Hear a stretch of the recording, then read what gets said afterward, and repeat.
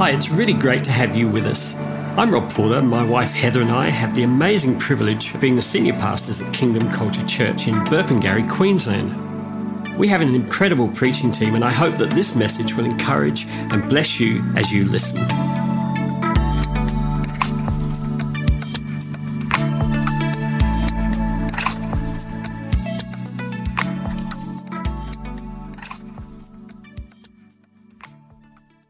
So going to talk about worship this morning. Not a surprise, we've got the live recording tonight, which is going to be awesome.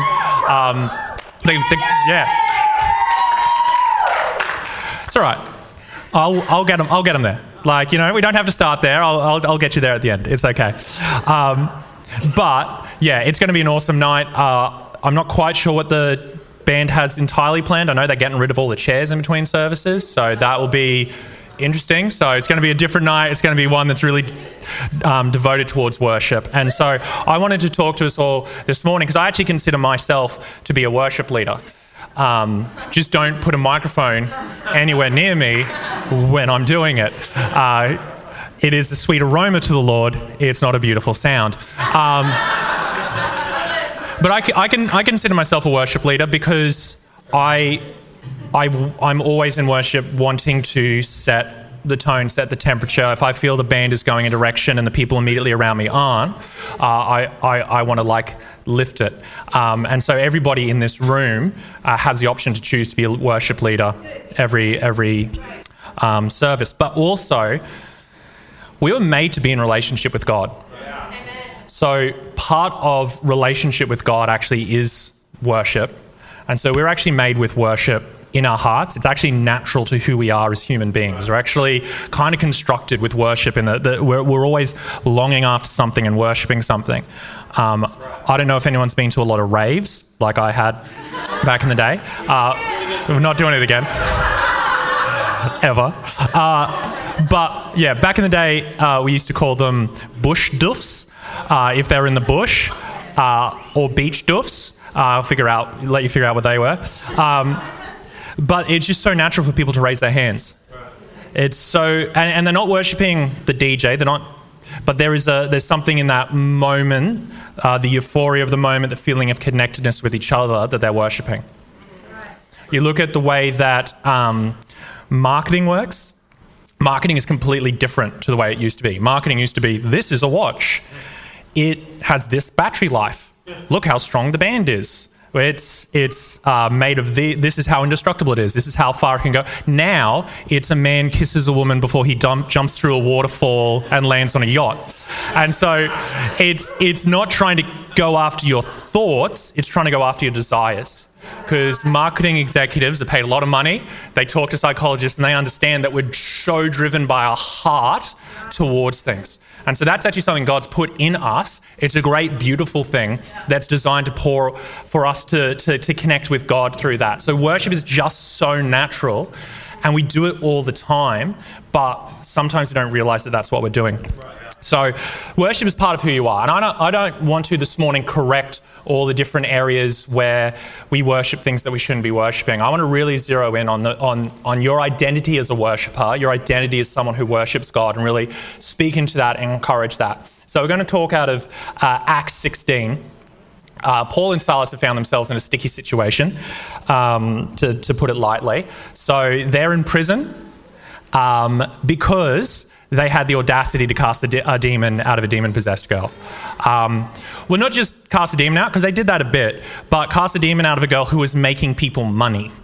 That's the trick. That's why they've gotten into a bit of mischief. Because they're ministering, they're doing their thing, and this young girl is following after them, saying, "These are men of God. These are people who are proclaiming the gospel." So in that, this demonic activity is actually, because it's not incorrect, but this demonic activity is actually putting itself next to the ministry that they're doing. And who knows that when you're ministering, you don't want to have the demonic partnering with what you're doing. If no one's ever ministered before in this space, that's like a 101 thing. No demonic involvement. So you can write that one down for those taking notes. But the problem was that that this demonic presence would give her things to say that would be relevant to people's lives, and so people would pay, not her, people who owned her, for that privilege. And so now that she's not making money anymore, and they haven't said, hey, we need to put these guys in prison because they cast a demon out of the girl who makes us money. They say, hey, they're stirring up the people to do non-Roman things, to do practices that are not Roman and are not okay. And so in the trial, there's no trial. So they just beat them with rods and throw them in prison. And see, this is the thing, right? We read something like that and we go, oh yeah, Christian persecution. Actually, it's just like Roman occupation, like that Rome had owned the area. The magistrates used to walk around that have a guy whose job it was to carry the bundle of rods that people would be beaten with, just as a symbol of like authority. Could you imagine you walk into your workplace and your boss has someone who follows around behind them with this big bundle of rods for if you're like 5 minutes late, or your smoko was just a little bit too long, your lunch break was a little bit too long, you haven't quite hit your KPIs, out comes the bundle of sticks. You'd work with a very different mindset, I'm sure, but that's what they used to do, just as a real reminder of what consequence was. So this is where we find them in verse 22. The crowd joined in attacking them. So who loves that? The magistrates are doing their appropriate, beating them with sticks, and the rest of the crowd is like stacks on. Anyone have that in high school where it's like a fight breaks out and it's like just an excuse for everyone to jump in? Yeah, a lot of female voices in that. That was interesting. So the crowd joined in attacking them, and the magistrates tore the garments off of them and gave orders to beat them with rods. And when they had inflicted many blows upon them, they threw them into prison, ordering the jailer to keep them safely. Having received the order, he put them in the inner prison and fastened their feet in the stocks. So maybe you've never been in prison. Maybe you've never been jailed for a crime you haven't been committed. Maybe you haven't been beaten with rods and thrown into the darkest, most innermost part of a prison. But I bet you felt it. I bet you've had those days. I bet you've had those weeks where things are going a particular way that they shouldn't be. You have a loved one in palliative care. Your kids are going wayward, going astray, struggling with your own mental health, work becoming overbearing and starting to encroach in your personal life and your family life. All kinds of things can be happening, and you can feel like, hey, I feel like I am deep in the inner place. I feel like there's chains on my feet. I feel like I can't get out of here. I feel like I'm in this place not out of what I deserve, but out of a grave injustice. You've probably felt a similar position. And so let's look at Paul and Silas's response. About midnight, Paul and Silas were praying and singing hymns to God. So it's not once midnight struck, they started praying. They've been praying and singing songs to God, and we're just catching up with them at midnight. And the prisoners were listening to them. And suddenly there was a great earthquake, so that the foundation of the prison was shaken, and immediately all the doors were opened and everyone's bonds were unfastened. When the jailer woke and saw that the prison doors were open, he drew his sword and was about to kill himself, supposing that the prisoners had escaped.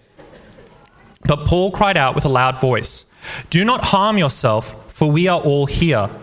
And the jailer called for the lights and rushed in, and trembling with fear, he fell down before Paul and Silas. Then he brought them out and said, "Sirs, what must I do to be saved?" And they said, "Believe in the Lord Jesus, and you will be saved, you and your household." And they spoke the word of the Lord to him and to all who were in his house. And he took them the same hour of night and washed their wounds. And he was baptized at once, he and his family. Then he brought them up into his house and set food before them. And he rejoiced along with the entire household that he had believed in God. So I've got a couple of observations from this story. Three kinds of freedom that happened. And then a fourth secret one that I got during worship. So...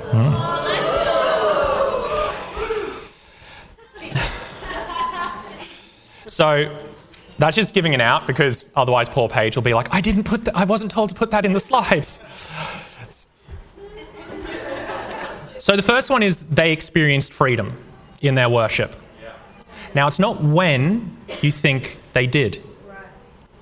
When did they experience freedom? Was it when the doors opened and the chains fell off their feet? Or was it all the way in the lead up beforehand? Because even though their bodies were in prison, they're singing worship to God and praising Him. They actually already were in a position of freedom, even though physically they weren't. Second, the whole prison experienced freedom, but only in the physical. And whenever I read this story, I kind of always picture like, oh wow, the whole jail went free. I'm pretty sure that like the rest of the prisoners probably were locked back up, because they're not there for inappropriate reasons. Paul and Silas get off because Paul's like, hey, just a reminder, do you know I was a Roman citizen when you beat me without trial? And they're like, oh no, quick, get him out of the city without anyone knowing about it. The rest of the prisoners probably stayed in prison. So they momentarily experienced, because of the freedom that Paul and Silas had, they experienced a momentary physical freedom. And that seems to be something that we often celebrate because we're so fixated on physical freedom. But the third thing that happens is that the jailer's household experienced freedom. And the true freedom that Paul and Silas had before they were set free physically.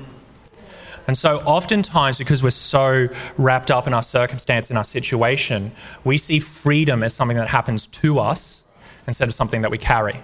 And so if freedom is something that happens to us, it's something that can be taken from us. It is our circumstance and our situation. And so then when Jesus promises to bring us freedom, we're hyper-fixated on our circumstance, on our situation, and not on the condition of our heart and our position towards God and towards the world, which is what I think God is talking about. So in these circumstances I talked about before, a family member in palliative care, kids going wayward, struggling with mental health, how we respond in that moment to God is worship. And so that's what I mean when I say that we're all worshippers. Because we've all been in that position where the choice could be made to wallow and we need to feel our emotions, mourn with those who mourn, rejoice with those who rejoice. There is grieving, that's a real thing. We're not going to hyper-spiritualize things and try and delete grieving from our lives. But in the midst of that, what is our response to God? What is our response to others? What decisions are we making? Are our family members in palliative care, and so that's the reason why I'm so aggressive and mean and angry right now?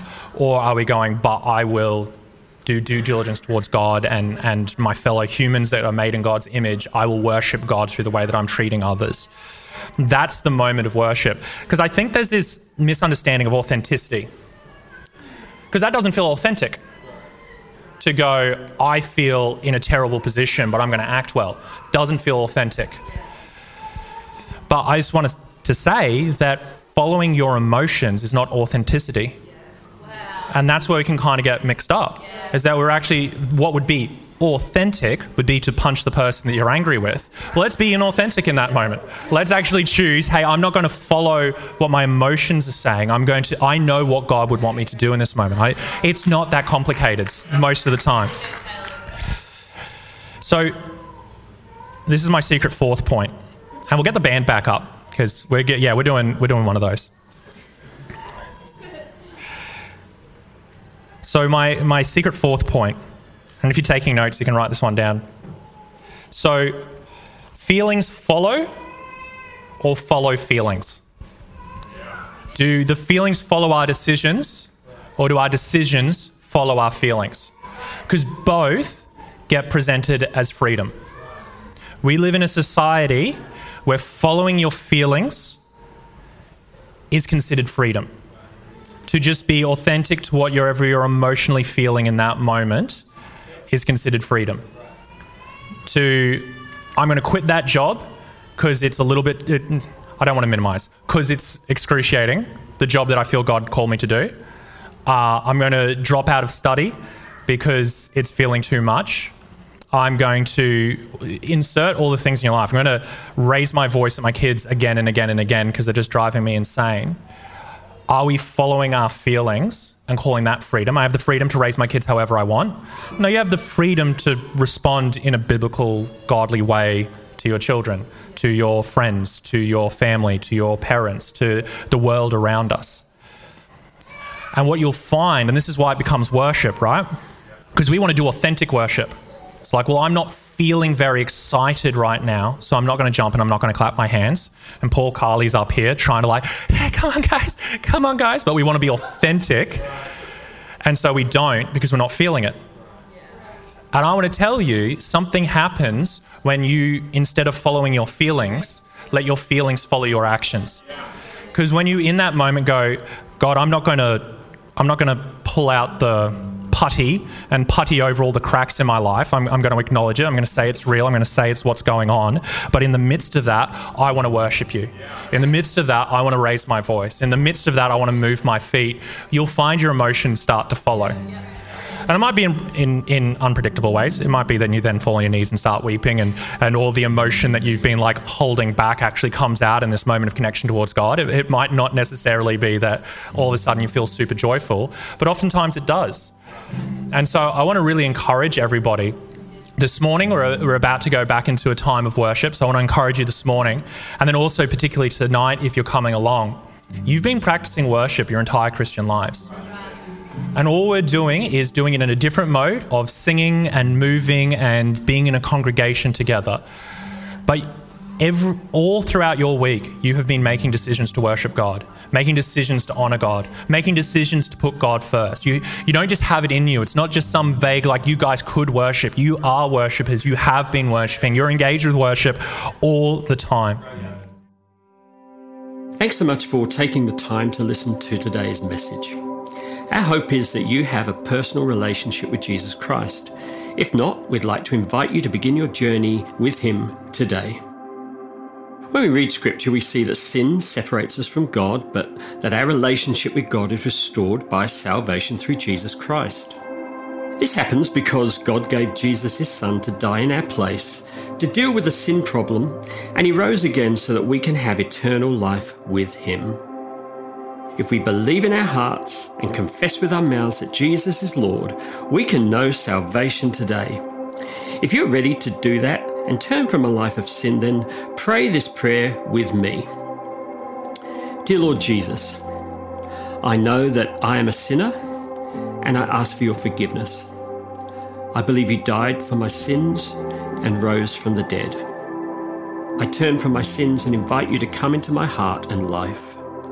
I want to trust and follow you as my Lord and Saviour. Amen. If you've prayed this prayer for the first time today, we would love to know and reach out to you and support you. So please contact us at hello@kingdomculturechurch.com.au.